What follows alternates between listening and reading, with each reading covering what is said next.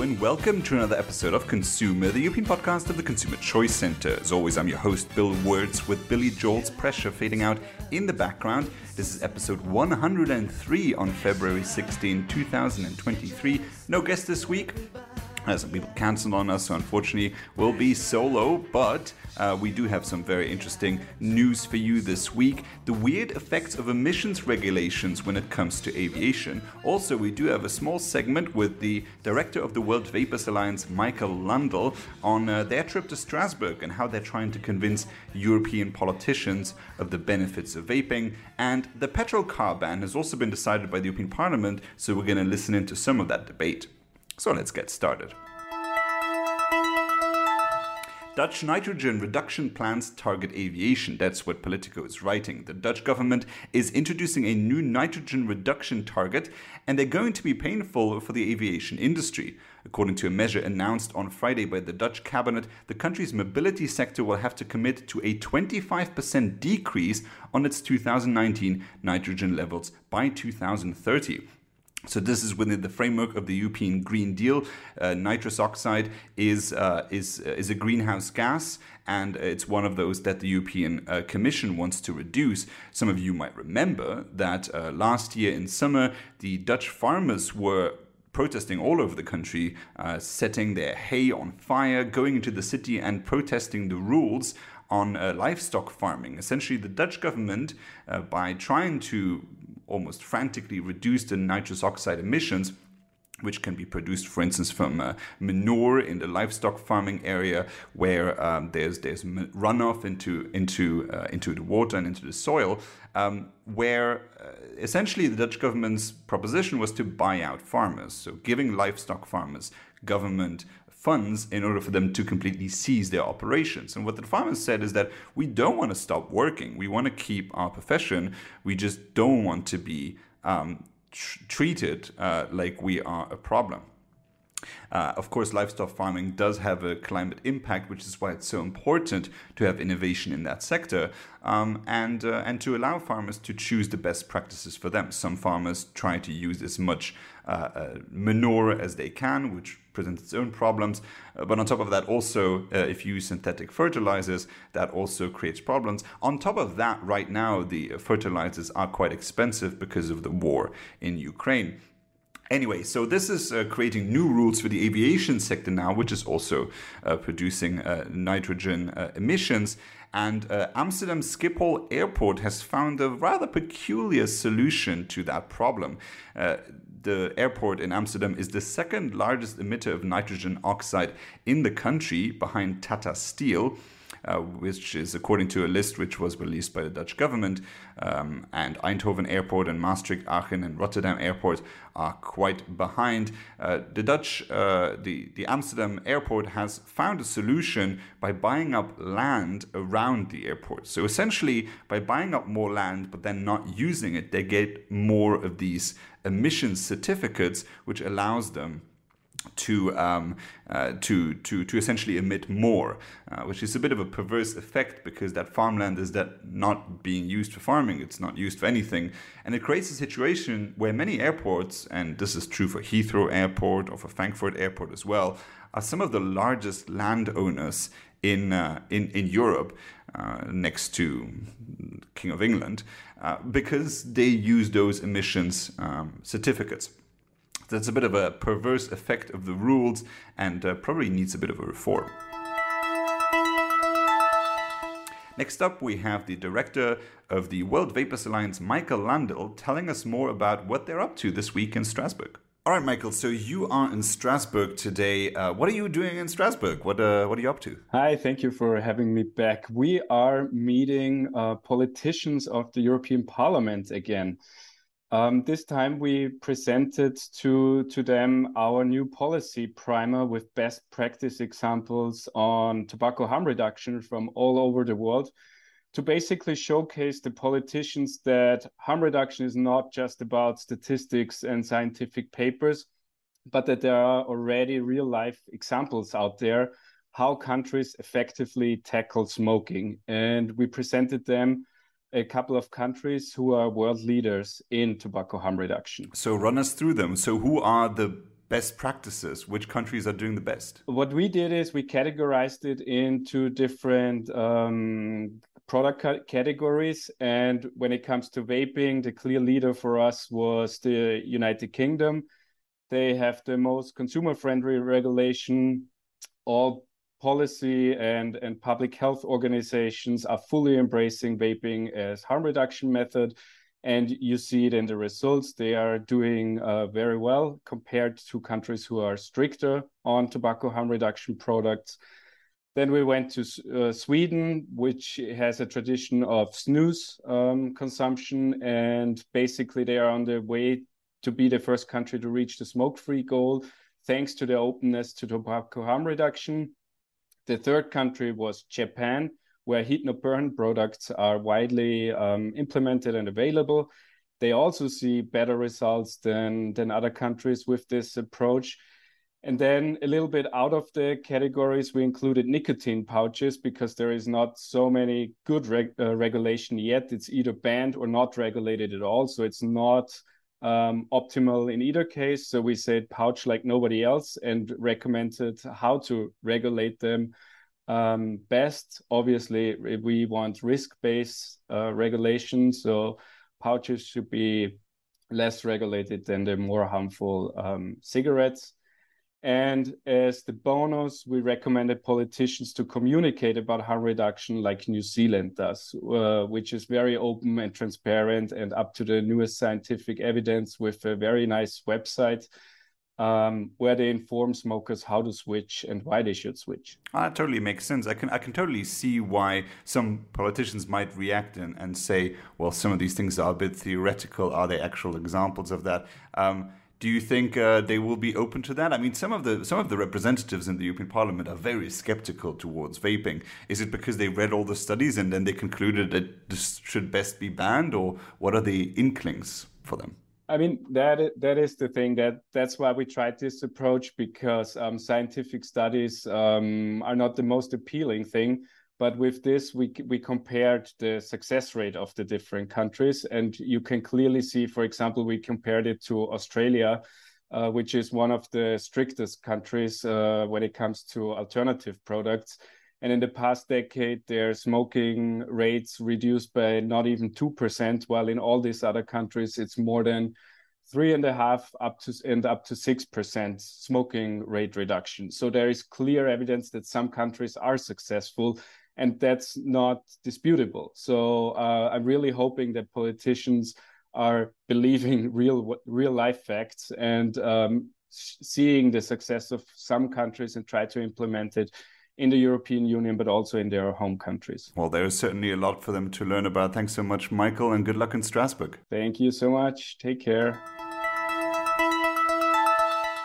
And then last but not least, it was decided this week by the European Parliament that the Parliament supports a ban on the sale of petrol-powered vehicles, so petrol and diesel, so essentially banning the internal combustion engine for new sales by 2035.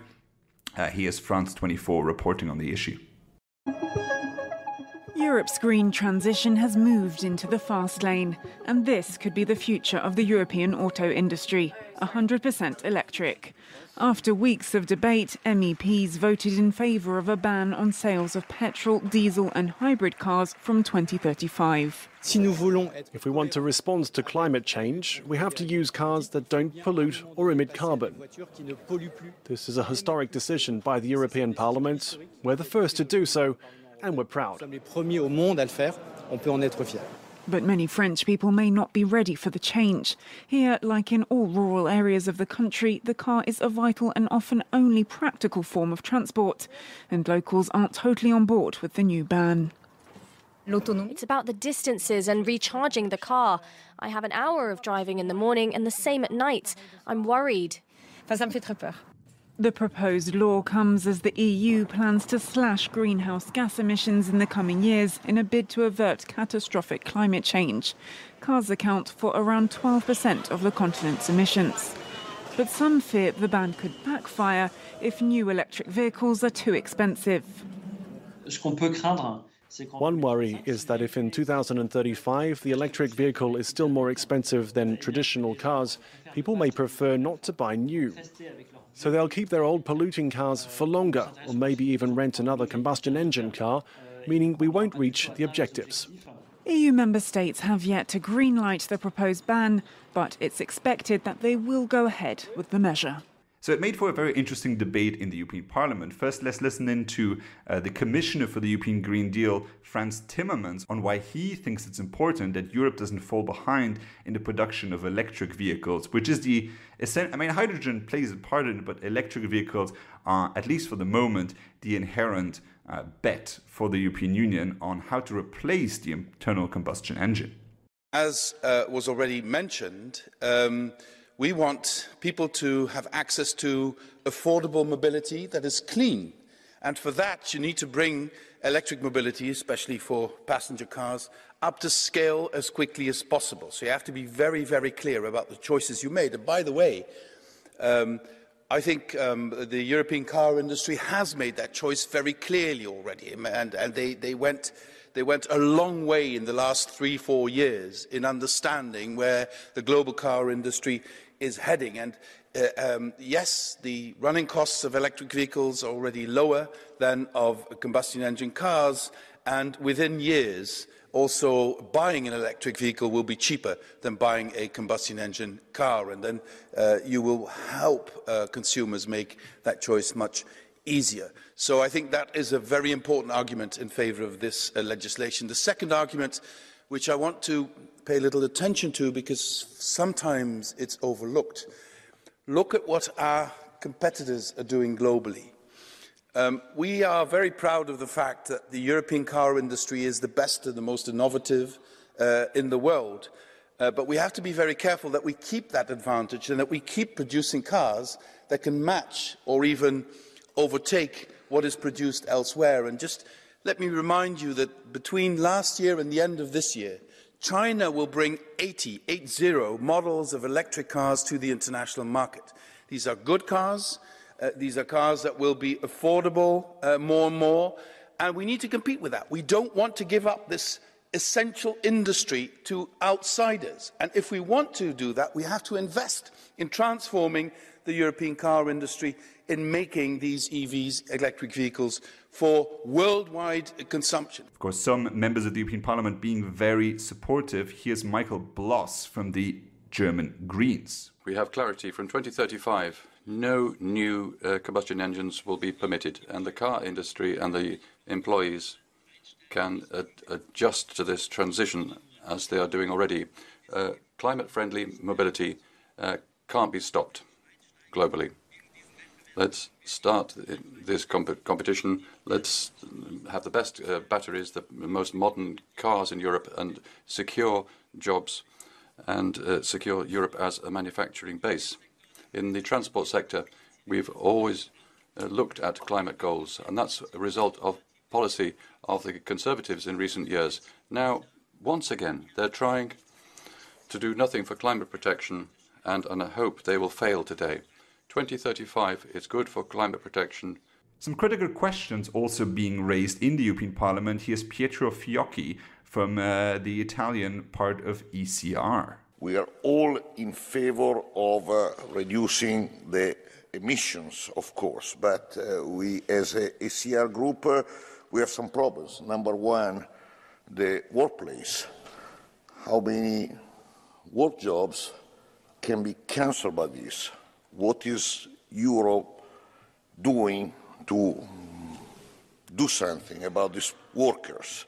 Number two, which is even more important, the dependence from foreign countries, and specifically China, regarding microchips, lithium, cobalt, and so on. And if we talk about environmental issues, again, I go back to the measurement on the tailpipe. I've seen a mining operation in Africa and in other countries, and I can assure you that the impact on the environment is horrible. There's also some middle ground. I know that the German liberals have been arguing for continuing to use the internal combustion engine, but using alternative fuels. Here's Jan Christoph Oetjen from FDP. Alternative fuels can make the combustion engine climate neutral. It's not the engine that is damaging to the climate, it's the fuel that you use. The Commission should be making a proposal enabling us to continue to use the combustion engine running on alternative fuels. But unfortunately, we're not seeing such a proposal. There is no reason to ban the combustion engine as such, and that's why we're not going to be voting in favour of this proposal.